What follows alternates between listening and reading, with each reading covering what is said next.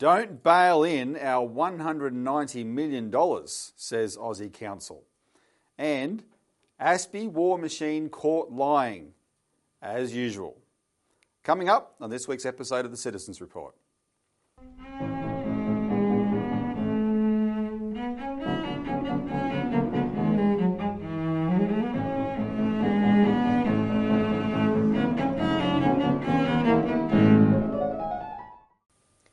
Welcome to the Citizens Report. It's the 5th of April 2023. I'm Robert Barwick. I'm joined today by Citizens Party founder and leader Craig Isherwood. Welcome, Craig. Yeah, thanks, Robbie. In this week's show, we're going to talk about bail-in because there's a pushback starting in Australia because we have this sword of Damocles of a potential bail-in threat hanging over our heads, which the government doesn't like to talk about, but we're going to talk about it. Yep. And it's especially topical whenever there's a banking crisis, which is on now. And we're going to talk, Craig, about how people just have to understand that when it comes to China, the China haters funded by the United States actually deliberately sit down and make up lies. They make them up. We're going to show you a big story, a big scandal that's erupted around ASPI, an organisation that should be shut down and run out of this country. Before we begin, just remember to help us, harness the algorithm, the Google algorithm, the YouTube algorithm. Like the show, share the show, subscribe, and when you do subscribe, make sure you click the bell icon. Though I must say, I've clicked the bell icon. I don't get any dings anymore. I don't know what Google's up to. Yeah. And also, we're not commentators. We're activists. We're fighters. We're a political party that talks about what we're doing to change the system, not just telling you, what you can do with your money or whatever. That's a big campaign. We need all the support we can get. So, if you can, please help us out with a donation. Click on the donate button down below. And yeah, Robbie, just I always like to thank the people who've already donated. Yep. Because it is a big help to us to put these messages out. It's not cheap to do to run an organisation, and every small, every large donation is a great help to what we do. So please, if you can, continue to donate and keep funding what we have to say. We are the only alternative voice out there in many respects, and we're the only ones that are running serious campaigns against bail-in, which we've been doing since 2013. These sorts of serious campaigns are funded literally by ordinary people. Yep. Tens of thousands of ordinary people fund us every year, and we just need. We are the most democratically funded political party in Australia, Craig. We don't get money from the government. We don't get money from trade unions. We don't get money from big corporations. It only comes from everyday people. That's right. But even though we get more donations from more everyday Australians than any other party, we use them. We need them, right? Because we don't have those other big funding sources. So that's right. Anyway, like you said, it's all very much appreciated.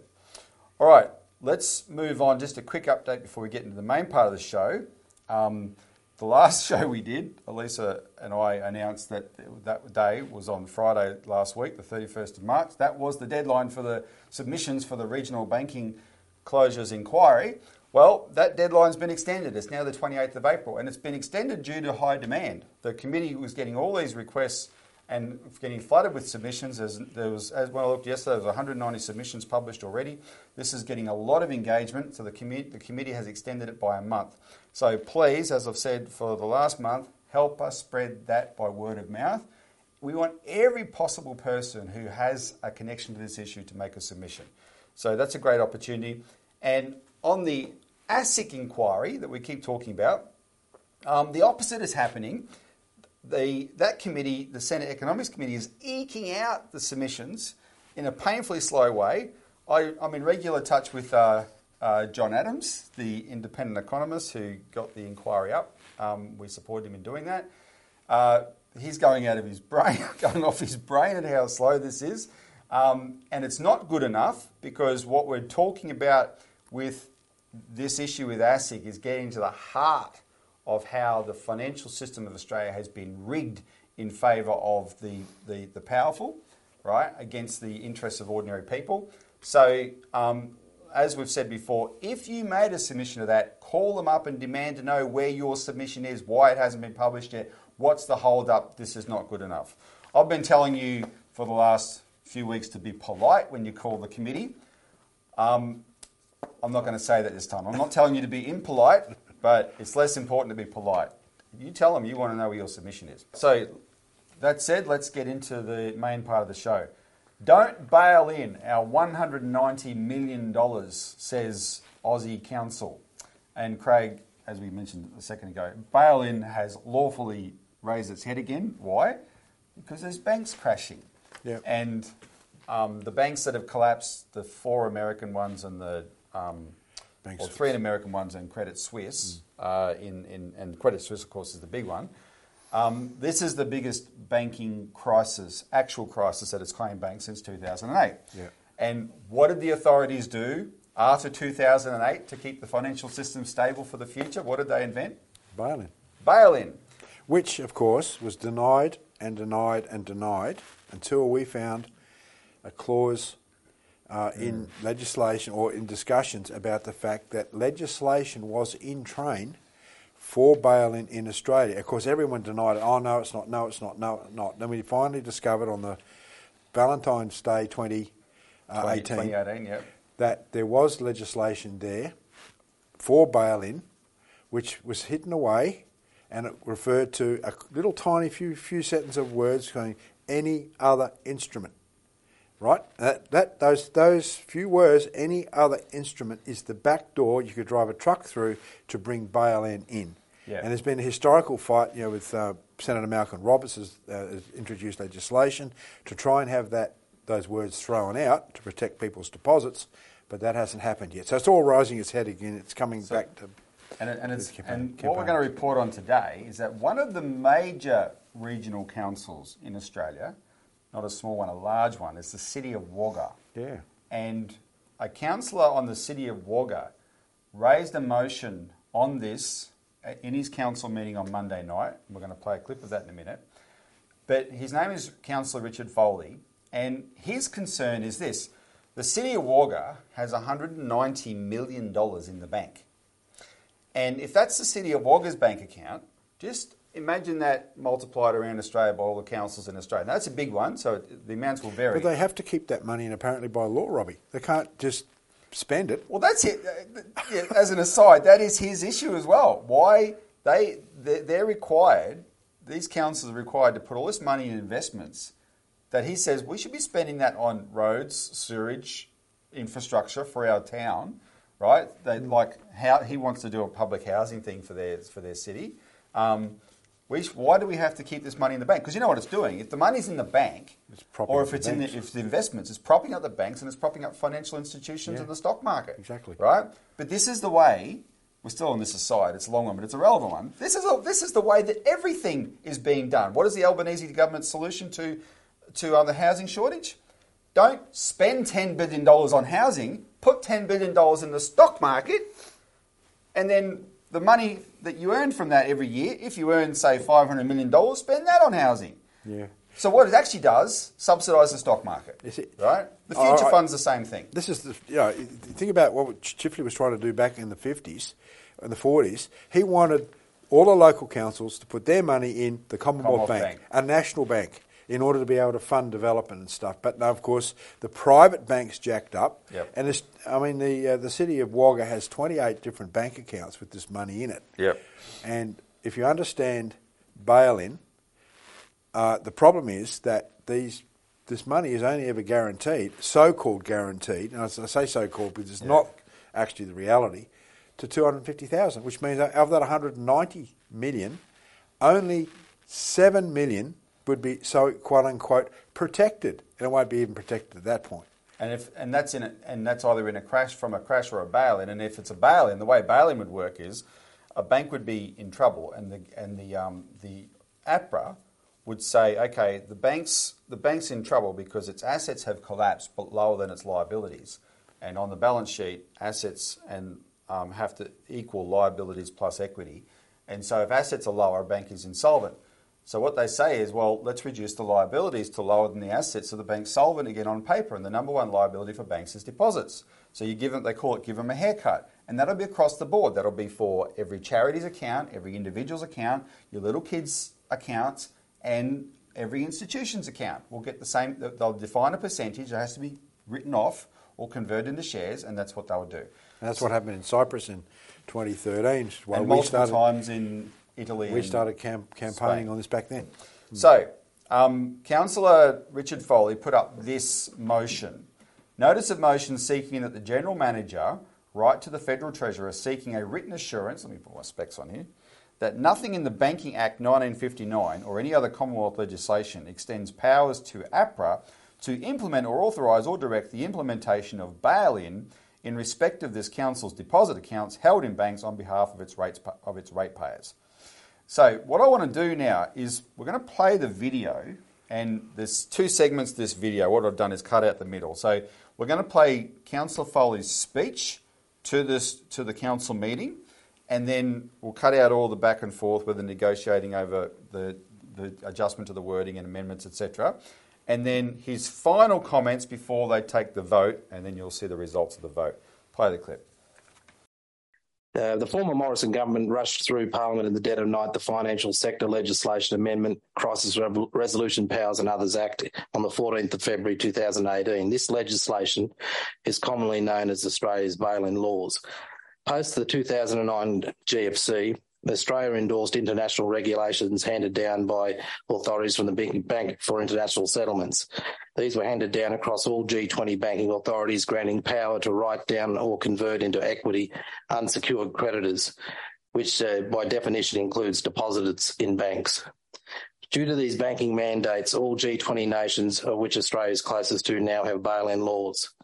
The powers that apply to deposits, this power applies to deposits, which includes USA, UK, EU, Canada, and most significantly New Zealand. The Australian bail-in law now empowers our banking regulator, APRA, to operate and order in a bail-in in certain Tier 2 and Tier 1 capital securities. When one looks at the Banking Act 1959, specifically Section 11CAA, under definitions of conversion and right of provisions, relating to additional Tier 1 and Tier 2 capital securities, there is another area that says or any other instrument. Legal analysis asserts that this broad language creates a loophole that could extend to bail-in for any deposits held in banks within Australia. It certainly applies in the other jurisdictions across the world. The key issue here at hand is the words in the legislation or any other instrument. As a councillor, I argue that the bank deposits could indeed be defined as part of any other instrument under this vague terminology of the law which came from the former government. The former government contended that these words did not extend to deposits and just left that as a comment. Frankly, I think that we can't trust just simple verbal comments from governments. We need to see clarification. We now have an international banking crisis underway. 3 large US banks have recently collapsed in recent weeks. The 127-year-old Swiss banking giant Credit Suisse was recently bailed out by its rival with the assistance of the Swiss government. Recent media has cited that some nearly 200 or more US banks may also be vulnerable to collapse. This should ring alarm bells for Australians and also local councils. Local councils lost quite a lot of money in the last GFC. Our politicians respond to concerned citizens who are inquiring about this law by sending informed letters written by party hacks, which all has the same thing to say: don't worry, you're protected by the Financial Claims Scheme, which guarantees deposits up to $250,000 per person per bank. That was brought in by the Rudd government. The problem is now that guarantee has not been adjusted to inflation. It is now offering only 34% less protection than when it was legislated. Secondly, the guarantee is not funded at all by any government. Thirdly, the scheme only covers 7 cents in the dollar of all Australian current bank deposits, including councils. Finally, if a bail-in was something that was to occur, it could only occur before the bank was collapsed. Not if a bank has already collapsed, then a bail-in was obviously useless. As councillors, we stand in a fiduciary relationship to the people whom we have been elected to serve. As fiduciaries and trustees of the public interest, we are under an obligation to serve the public to the highest of fidelity. On that basis, I put it to this council that it is not unreasonable for us to seek clarity from the new federal government about these issues raised in this notice of motion. bearing in mind that we hold fiduciary responsibility for over $196 million of ratepayers' funds currently held in 28 banks. Look, just a couple of points picking up on it's interesting. I've got some interesting notes here. That the former senior advisor to in economics to John Howard and is a senior official of the Australian Banking Association, Mr. Nick Hossack, advocated clarifying this law, but said that it should be clarified to ensure that deposits could be bailed in. And he said that on the ABC about 18 months ago. And the former Liberal leader, Dr. John Hewson, also passed public comment there clarifying that the law was a no-brainer to fix, and that it is vague. So this is an issue, and I note that the former government didn't want to do anything about the amendments that were put forward by senators about this. And I'd hope that the new government, which seems to be off to a cracking start, can see the problem here and assist all Australians, including all councils. Thank you very much. Thanks, Councillor Foley. I'll put that motion. All in favour? Unanimous. Thank you.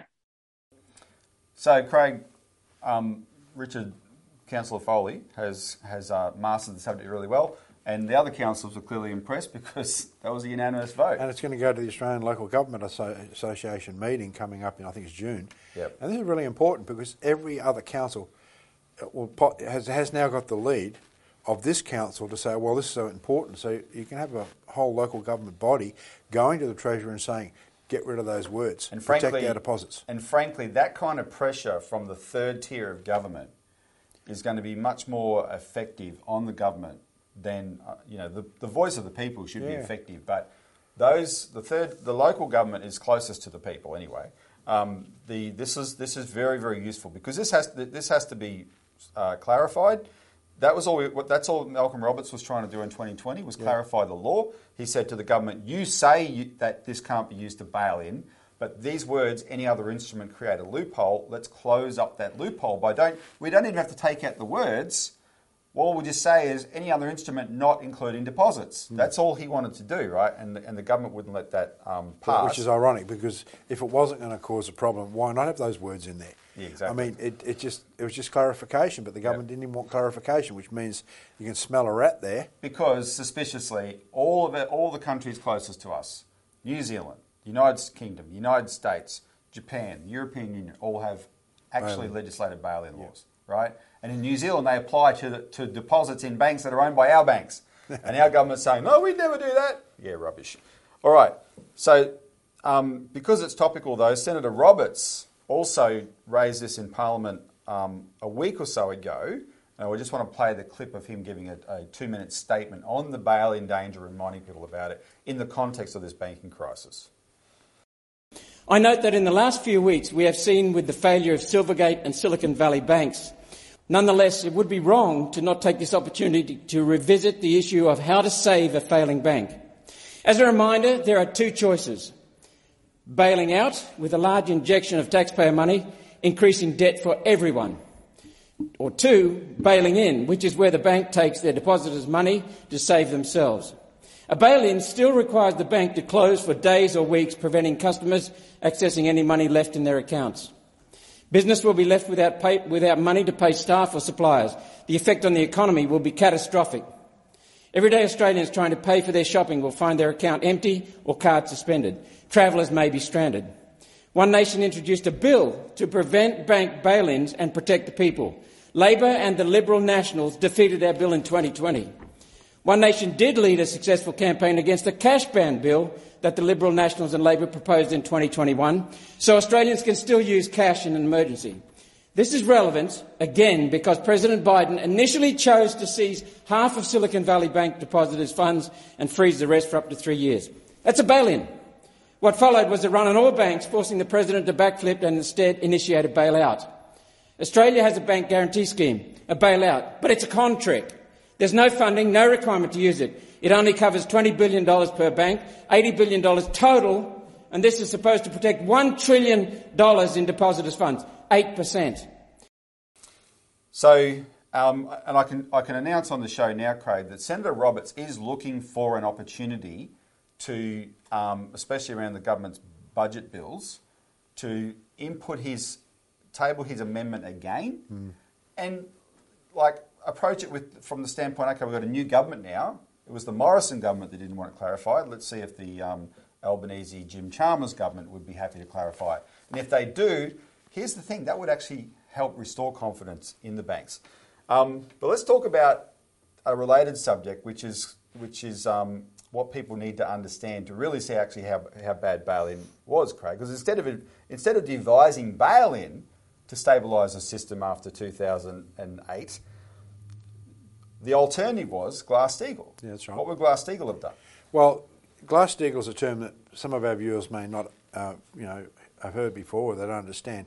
Glass-Steagall was a banking amendment or banking bill put into the US Parliament, US government system, Congress in the 1930s by Senators Glass and Senator Steagall. And what it did was separate out the merchant and investment banking system from the necessary commercial banking system. We need a commercial banking system, just ordinary, boring banking system. Yeah. Whereas the merchant banking, investment banking, that's your highly speculative aspect of the banking system. Not that it can't exist, but the problem is that with the repeal of Glass-Steagall in 1999 by Bill Clinton, it allowed the investment bankers and the merchant bankers to get their hands on ordinary people's deposits. Other people's money and speculate with them. Yep. And what we've seen since 1999 is a complete deregulation of the financial markets and the banking system so that people's deposits now are at risk, whereas they should never have been at risk. Right, and this is what Glass-Steagall, reintroducing these Glass-Steagall principles where you say, no, you can go off and have your merchant banking, investment banking, but you use your own money. Yeah. And there's many investment bankers and merchant bankers that understand that. If they're going to get involved in those sorts of risky activities, they know what they're getting into. But the breakdown of the separation between those two sorts of banking, we need a very stable banking system that's there to produce the credit necessary for the economy, not for speculation. And that's where the whole system is developed into one big, giant global casino with quadrillions of dollars of derivatives, which are fictitious instruments in the sense of that they're just made up out of nothing. They have no reality, no connection to physical production. And Craig, they're only that bizarre because the people who invented them are gambling with other people's money. That's right. If they were forced to gamble with only their own money, they would never have invented that crap. No. That's why Glass-Steagall was so good, so effective. It was the win-win financial regulation. Years. 66 years. 66 years. It was perfect. It made the speculators more cautious, and that was better for the economy, and it made sure all the deposits stayed in the real economy for productive purposes.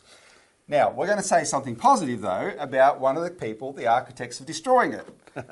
This week, Lord Nigel Lawson, Margaret Thatcher's Chancellor of the Exchequer, passed away. And ordinarily, this show would never say anything positive about Margaret Thatcher's Chancellor of the Exchequer, except for this reason. Lord Lawson, Craig, is the father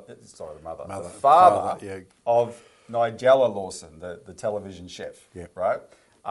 So most people would think he's more famous for that. But he was actually Thatcher's Chancellor of the Exchequer. And he was the architect of what's called the Big Bang, financial deregulation of the City of London in 1985. And that's what started the rot worldwide. Because the City of London was already the world's biggest financial centre because it's this lawless enclave, right, that's not even under the authority of the British Parliament, mostly. So it was already that. And any rules that were left, they just smashed them, right? And it became the centre of the world's derivatives trading and whatever. And then because the Brits did that, the people in the American, in Wall Street, who wanted to have this total liberation as well, they said to their congressman, you've got to let us get rid of Glass-Steagall so we can be like the Brits. And so that led to that in 1999. When the crash happened in 2008, because it took less than a decade after the repeal of Glass-Steagall to literally blow up the world. A handful of people were man enough to say, I was wrong. And Lord Lawson was one of them. And he actually became the biggest champion of restoring Glass-Steagall in the United Kingdom. And so that fact, you've got to take your hat off to him for being prepared to do that.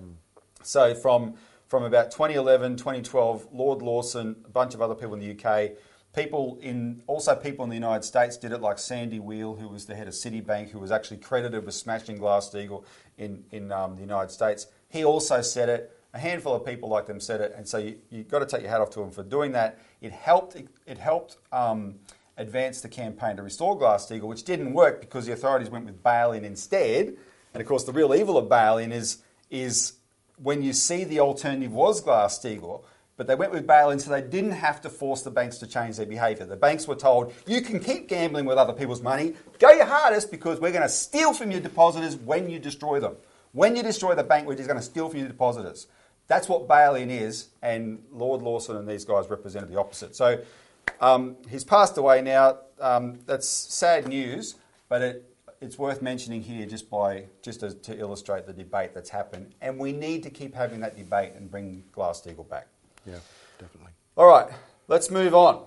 Something very serious. ASPI, war machine, caught lying as usual. And this is actually quite dramatic, Craig, because it doesn't often happen. On the 31st of March, Crikey, the Australian online news website, posted this announcement. We'll put it on the screen, but I'll read it out. Quote, "We have made the decision to unpublish a series titled China's Queer Purge by a freelancer after experts quoted in the series contacted Crikey with concerns they had been quoted on the record without their consent, or their quotes had been mischaracterised or taken out of context. As a result, our confidence in the series has been undermined, and we've taken the unusual step of unpublishing it." Now, that is a very rare statement for Crikey's now effectively a mainstream media publication, by comparison to social media anyway. That's a very rare statement to make that, right? So this is a big deal. What are they talking about? They're talking about a story that they published on the 13th of March. And this was sensational. The headline was this: "Inside China's LGBTQIA+ re-education camps. Survivors claim shock treatment and beatings." That's the headline. And this is how it opened. "Members of China's LGBTQIA+ community claim they have been sent to government-sanctioned re-education camps. Some say they spent years in the camps and experienced forced conversion therapy, a controversial process of attempting to coerce queer people to become heterosexual. Survivors tell Crikey conversion therapy was carried out in militarised camps," that's in quote marks, "where they claim they suffered forced electric shock treatment, beatings and other abuses.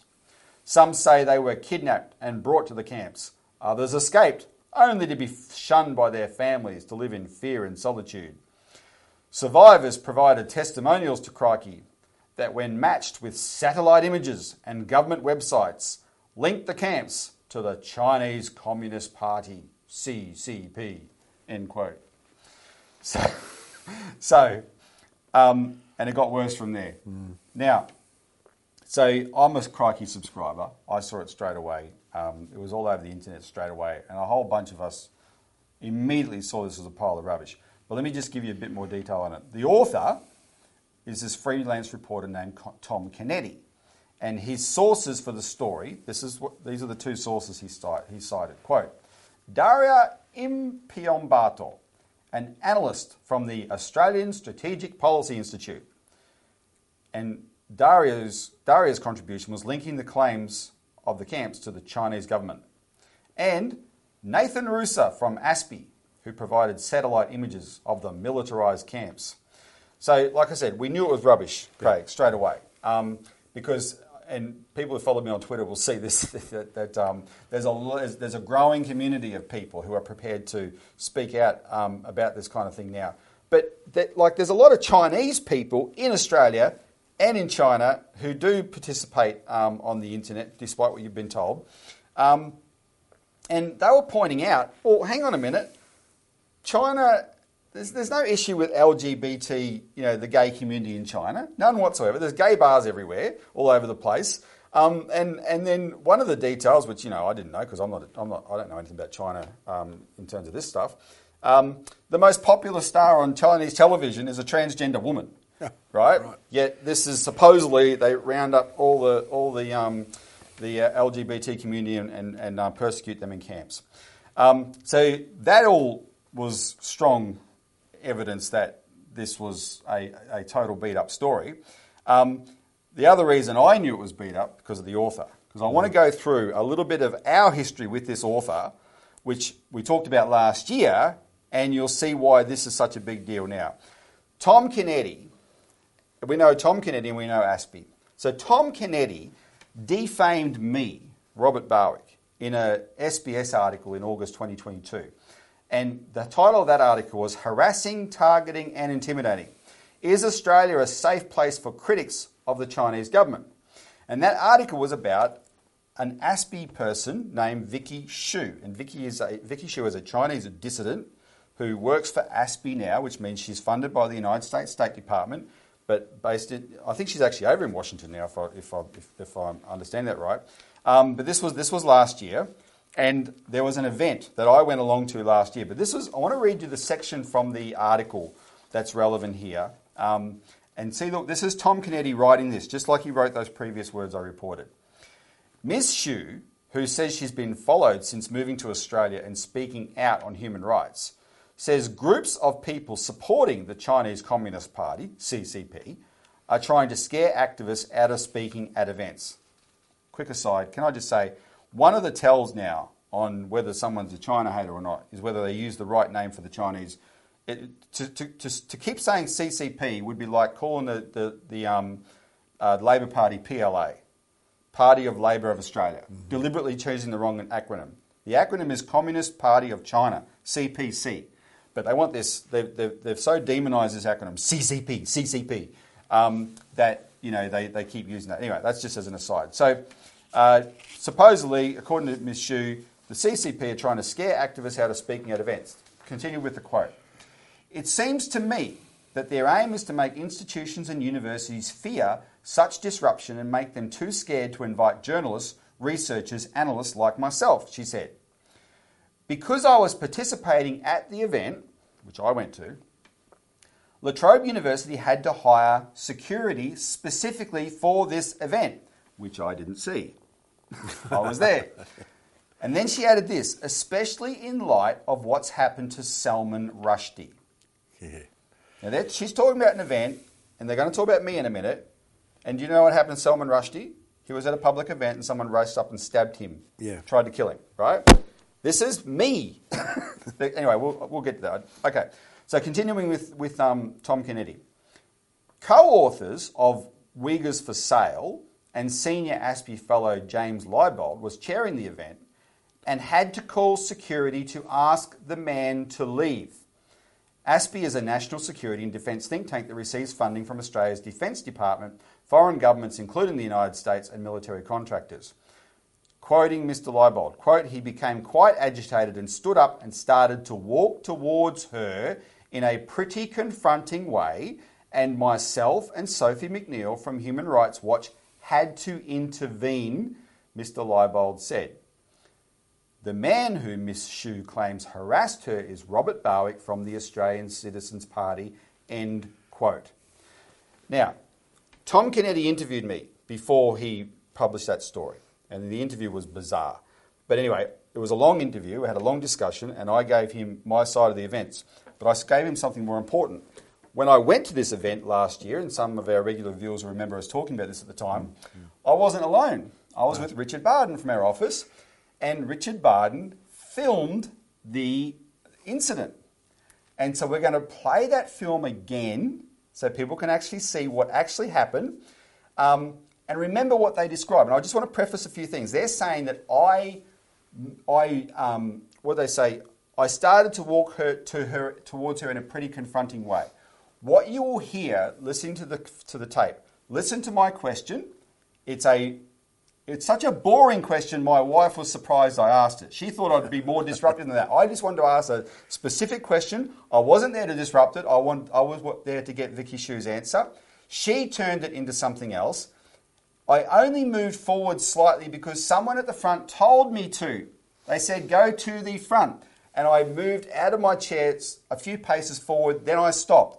But also pay attention to James Leibold and Sophie McNeil, neither of whom, as I moved forward, did anything to protect Vicky Shu. Vicky Shu doesn't do anything. She's so far away. There's no way in a million years I'm a threat. That anyone there thought I was a physical threat to anybody. And this journalist saw that before he wrote those words I just read to you. So play the tape. The Citizens Party. I've got two questions for Vicky. The first is on the effectiveness of your Weakness for Sale report. Can you identify manufacturing companies that have stopped using Uyghur labour because of your report?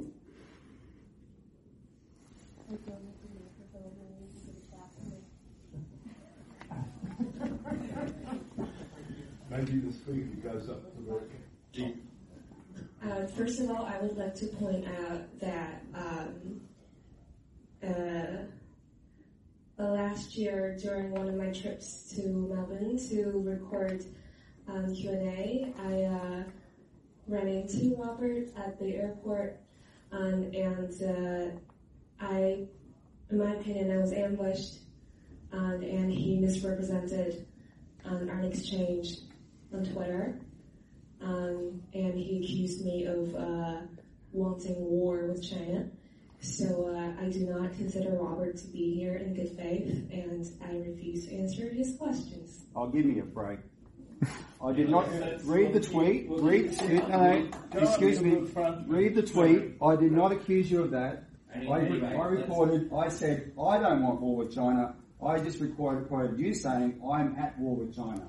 I did not quote you saying anything else. You can see the tweet online. Anyway, let's you ask No. question. I asked the question. I'd like an answer. Instead, I got attacked.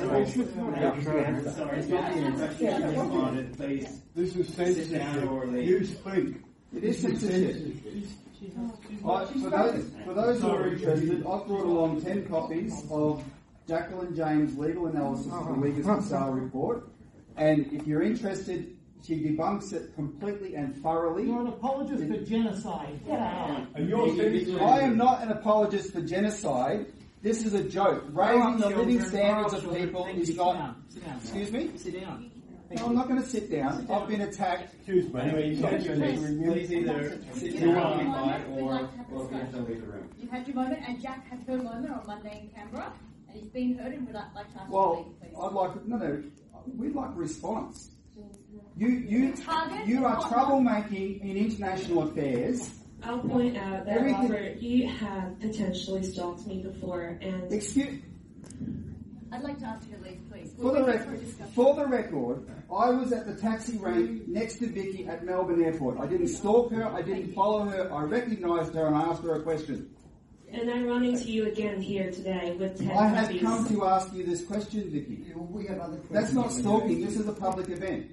And I refuse to answer your questions because I do not consider them to be of good faith. Please leave. And I do not enjoy... Before I leave, would anyone like a copy of this report? Please leave the room. Hold your hand up if you would like a copy of this report. We read it. Don't be a drama queen. Oh, don't be a drama queen.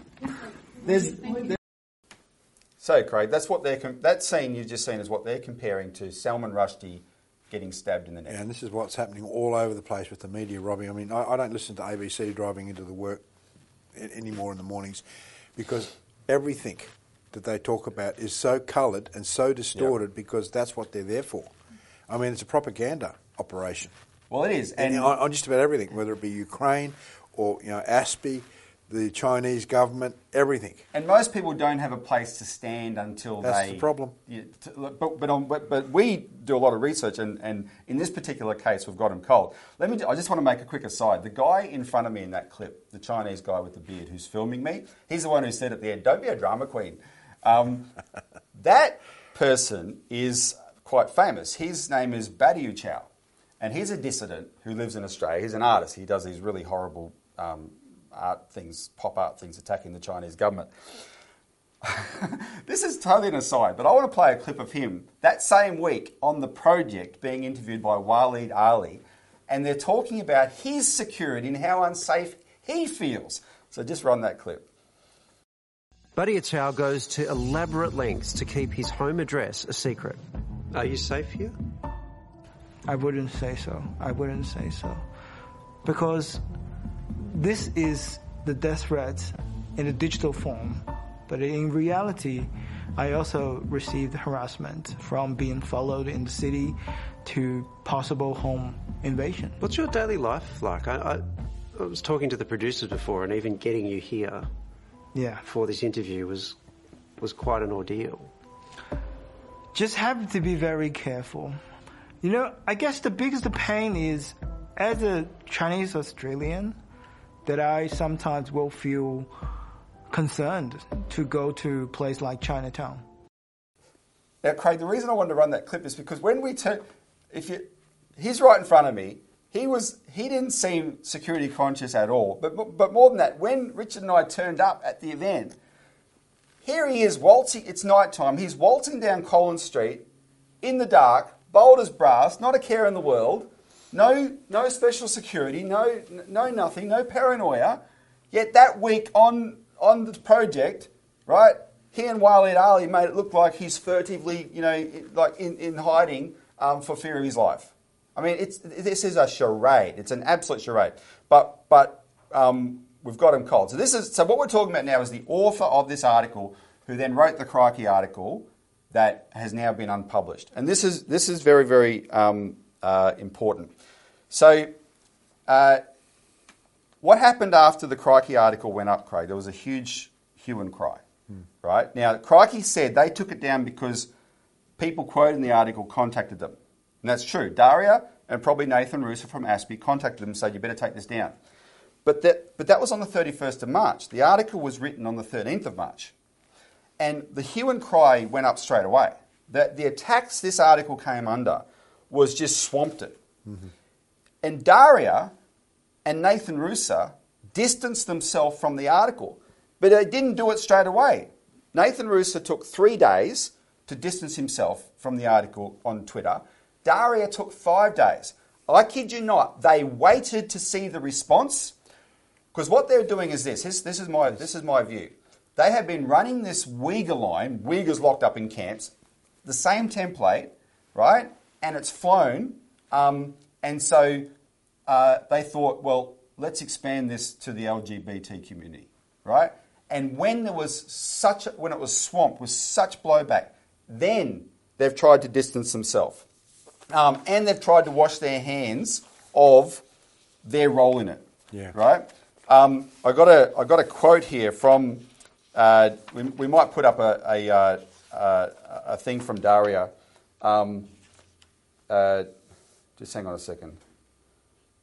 Yeah, 4 days ago, we'll put up this quote. 4 days ago, Daria Impiambardo tweeted that she was glad Crikey had unpublished the article. But if you read the article, I'm struggling to think how Daria could have been taken out of context, right? What they're probably doing is hanging out Tom Kennedy to cutting him off, right, so they can protect ASPI's reputation. Because I think this Tom Kennedy is I think he's a liar, but he's also very naive. When he interviewed me before this event last year about the Vicky Xu event, he asked me about the Uyghurs, and he referred to mass graves in Xinjiang. Mm-hmm. And I said, hang on, mate, hang on. Do you know, despite everything you've heard about genocide in Xinjiang, do you know nobody who has been talking about genocide in Xinjiang, nobody has alleged there's mass graves? That they say it's a cultural genocide, that they're mowing people down, and nobody's saying that. I said, you've assumed that there's mass graves because you've heard the word genocide. That's your brain working. Nobody has actually said that. That's how naive you are about the way this disinformation works. Anyway, the good news is ASPI is showing that ever since Paul Keating did that thing that you and I on last show attacked, Paul Keating named ASPI and attacked them as an American cell, and he named their director Justin Bassey as a cuckoo in the nest, a cuckoo who goes and steals, and he's talking about that in the Labor Party terms. Justin Bassey is a Liberal who's in the Labor Party nest. So ever since, Bassey has been putting out tweets like this. On the 17th of March, he tweeted this. In response to people assuming tying ASPI in with the red alert thing on the Sydney Morning Herald. Red alert, we're going to be attacked by China. He writes, the determination of a few people to drag ASPI into the Sydney Morning Herald Age Red Alert series takes away from objective debate on substantive issues. Some are misleading the public that ASPI was involved. Once again, we were not. None who made this mistake actually bothered to ask. Rubbish. The guy who ran ASPI for a decade at least before Justin Bassey took over was the main guy in that group, and two others were either speakers at ASPI events and one was an ASPI fellow. So that's him being defensive, though. That's the important point. On the 26th of March, he said this in response to Bob Carr. We'll put this tweet on the screen. He goes, absolutely false, because Bob Carr said ASPI is a pro-war think tank. ASPI is not pro-war. Our analysts support Ukraine defending itself against Russia and argue for a strong defence force is needed to deter aggression and maintain peace plus stability. This view, far from specific to ASPI, is espoused by governments, think tanks and security experts globally. Oh, we're not pro-war. Rubbish. When the war happens, Craig, and we all die, and there's 200 years of radiation fallout, and then the credits on the history of humanity roll down the screen, the final thing line will be, this production was brought to you by the Australian Strategic Policy Institute. Which is funded by the military-industrial complex. So they've got a vested interest there. 28th of March. This was in response to me, because I pointed, this same Daria did an attack on Uyghur girls in Xinjiang who are on Twitter and TikTok and whatever, doing things about puppies, videos about puppies. She said, this is sinister propaganda. They're trying to make it look like Xinjiang's a nice place, but we know it's an evil hellscape, right? And I went right after her because this woman publicly denied that China has had a terrorism problem when China had the worst terrorism problem in the noughties. The worst. Outside of Africa and the Middle East, no country suffered terrorism like China did. And she's trying to deny that. So Justin Bassey tweeted in response to me, a pathetic and pointless attack on the professionalism of a very smart and accomplished researcher who deals in facts and data. I'd like to ask this individual to stop his constant online bullying, especially of female ASPI staff. And that's trying to tie me back into Vicky's shoe. I'm proud of Daria Impiambata, who has a superb track record. Oh, really? 2 days later, Crikey took down, unpublished an article that quoted her. Superb track record, my butt. And then he tried to distance himself from the TikTok decision. He goes, as a Five Eyes aligned think tank, ASPI has been agitating for an Australian ban on TikTok for several years. That was the quote that he was responding to. And he said, no, Fergus Ryan and ASPI have not agitated but informed through hard work and data-driven analysis. Decisions are up to government. And this is a good one, not agitated. That's all they do is come up with these lies. And I wanted to play this clip just to ram it home because we're putting so much time into this so that people understand they actually make up lies. So on the 19th of March, Mary Kostakidis at an event at Marrickville Town Hall in Sydney interviewed Lawrence Wilkerson, who was Colin Powell's Chief of Staff. And I wanted to play this one clip because Wilkerson is just reminiscing about how the lies of weapons of mass destruction came about. And look at how, because there was an argument, there was a debate, how real is this, etc. And look at how blatantly they fabricated it. This is a really important story he tells. And people also forget, particularly in my country, and I'm not making excuses here, but they forget that all the members of the United States Congress had accepted the October 2002 National Intelligence Estimate, which was pretty firm on weapons of mass destruction. They all accepted it, with one or two who let us know that they were doubtful about it. Of course, many of them became doubtful about it after there were proved no WMD, but that didn't do any good at that particular time. They all accepted that National Intelligence Estimate. And Powell's presentation at the United Nations was based principally and primarily on that NIE. So it was a difficult time for us, a difficult time to sort things out. Powell tried, and I'll give you one concrete example. He grabbed me one day. The first time he'd ever done that. He physically grabbed me and pushed me into a room off the spaces where we were working, closed the door, and he said, we're alone in here, right? And I said, well, it is the CIA, boss.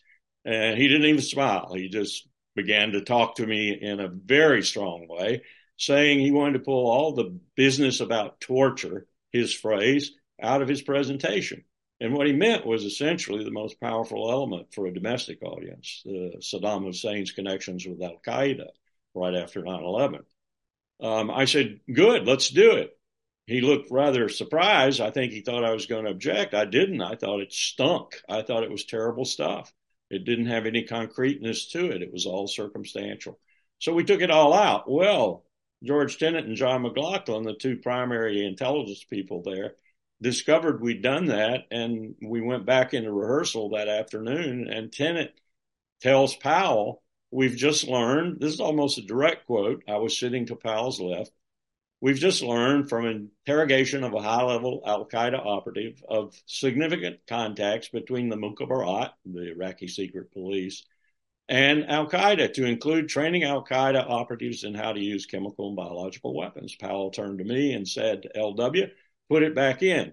And we put arguably the most powerful element, with a domestic audience at least, back into the presentation about Saddam's connections with al-Qaeda. It was totally false.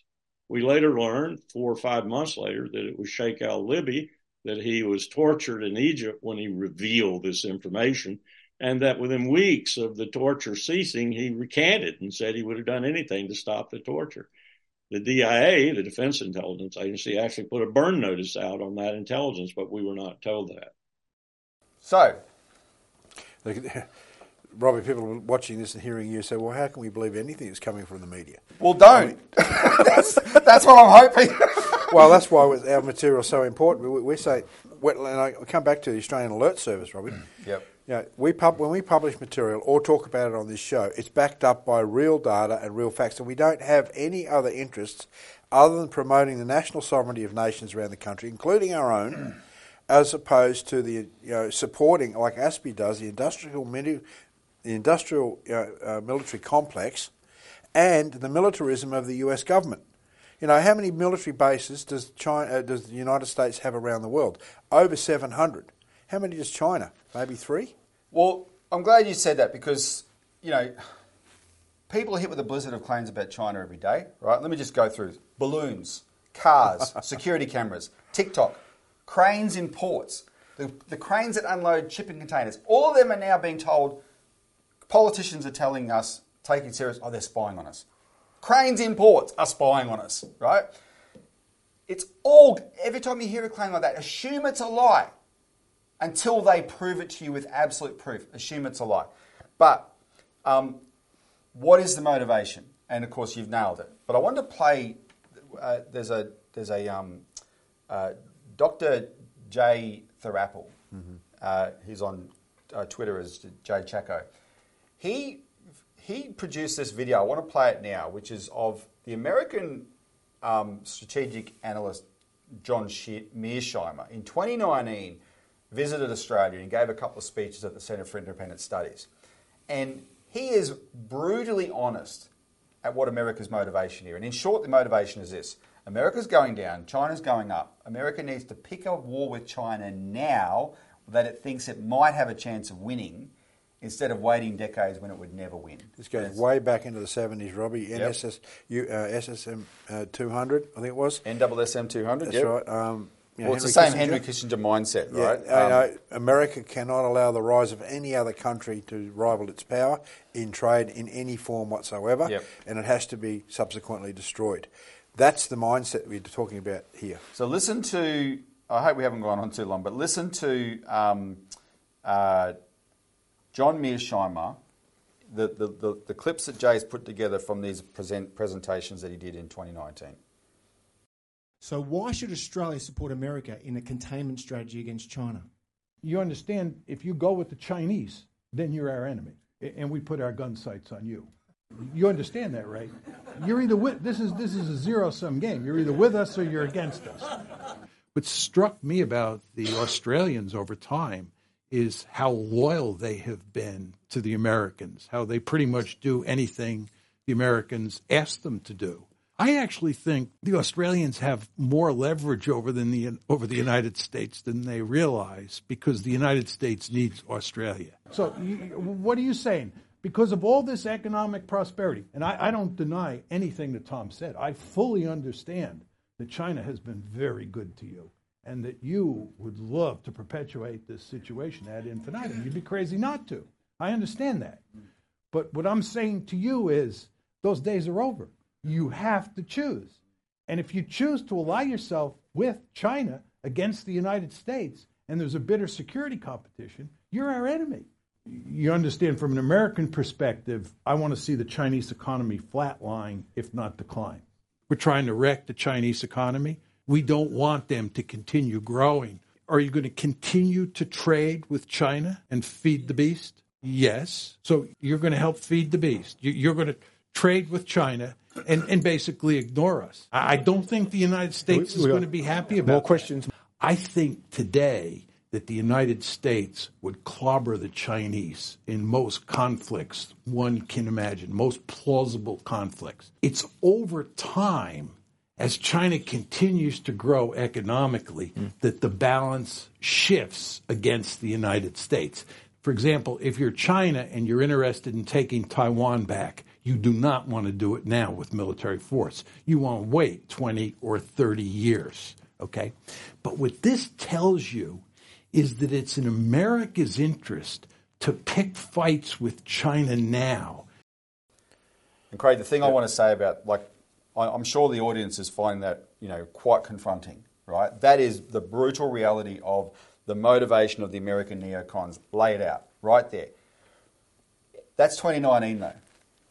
What's happened since 2019 has played out exactly the way Mearsheimer was talking. Exactly. Yeah. We are led by people who have bowed the knee to that agenda because they're incapable of standing up for the sovereign interests of the United States. They picked a side, and the side is not the country that all it wants to do is business with us. They picked the side of the country that will go to war, blow up the world in order to maintain its position. And unfortunately, Robbie, a lot of our elected representatives don't understand this geostrategic war. The difference between supporting the interests of ASPI, the military-industrial complex, right, which will lead us to war, and they don't.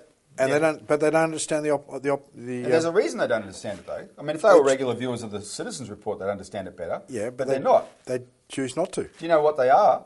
So we'll put this picture up. This is a photo that was published this week because of a transparency scandal. Those are 10 politicians, Australian politicians, who in January went to Washington for a week, fully funded by the United States State Department. The whole thing was funded by the US State Department, and they're there to basically be briefed on America's strategic intentions vis-a-vis China, right? And the reason it became a story is because two of them, the two on the left, Luke Gosling and Helen Haynes, didn't disclose it in their register of pecuniary interest because they didn't fund it. The State Department funded it. I'd like to know if they flew business class or economy, frankly, for this junket. But the Australian public didn't hear anything about that trip, Craig. No. They're hearing about it now because of this side issue. Contrast that to the huge hysteria over Dan Andrews going to China. And the big flap about Dan Andrews was he didn't take any media, he didn't take any business people.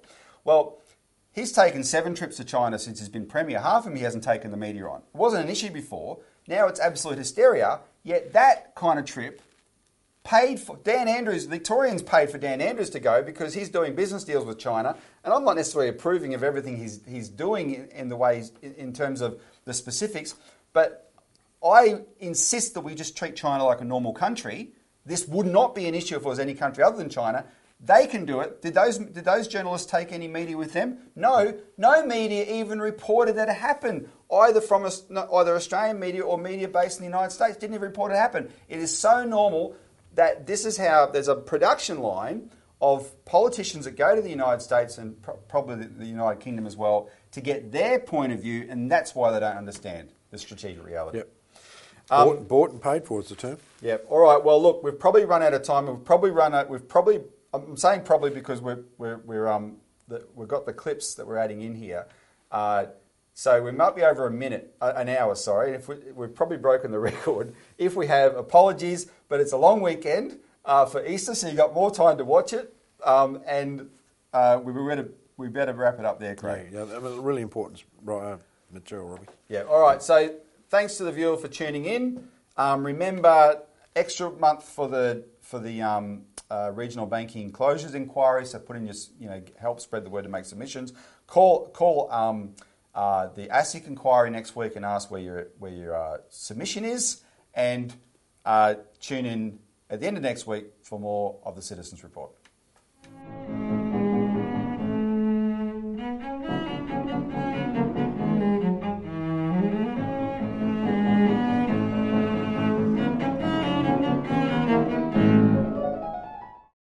Authorised by Robert Bowick, Citizens Party, Melbourne.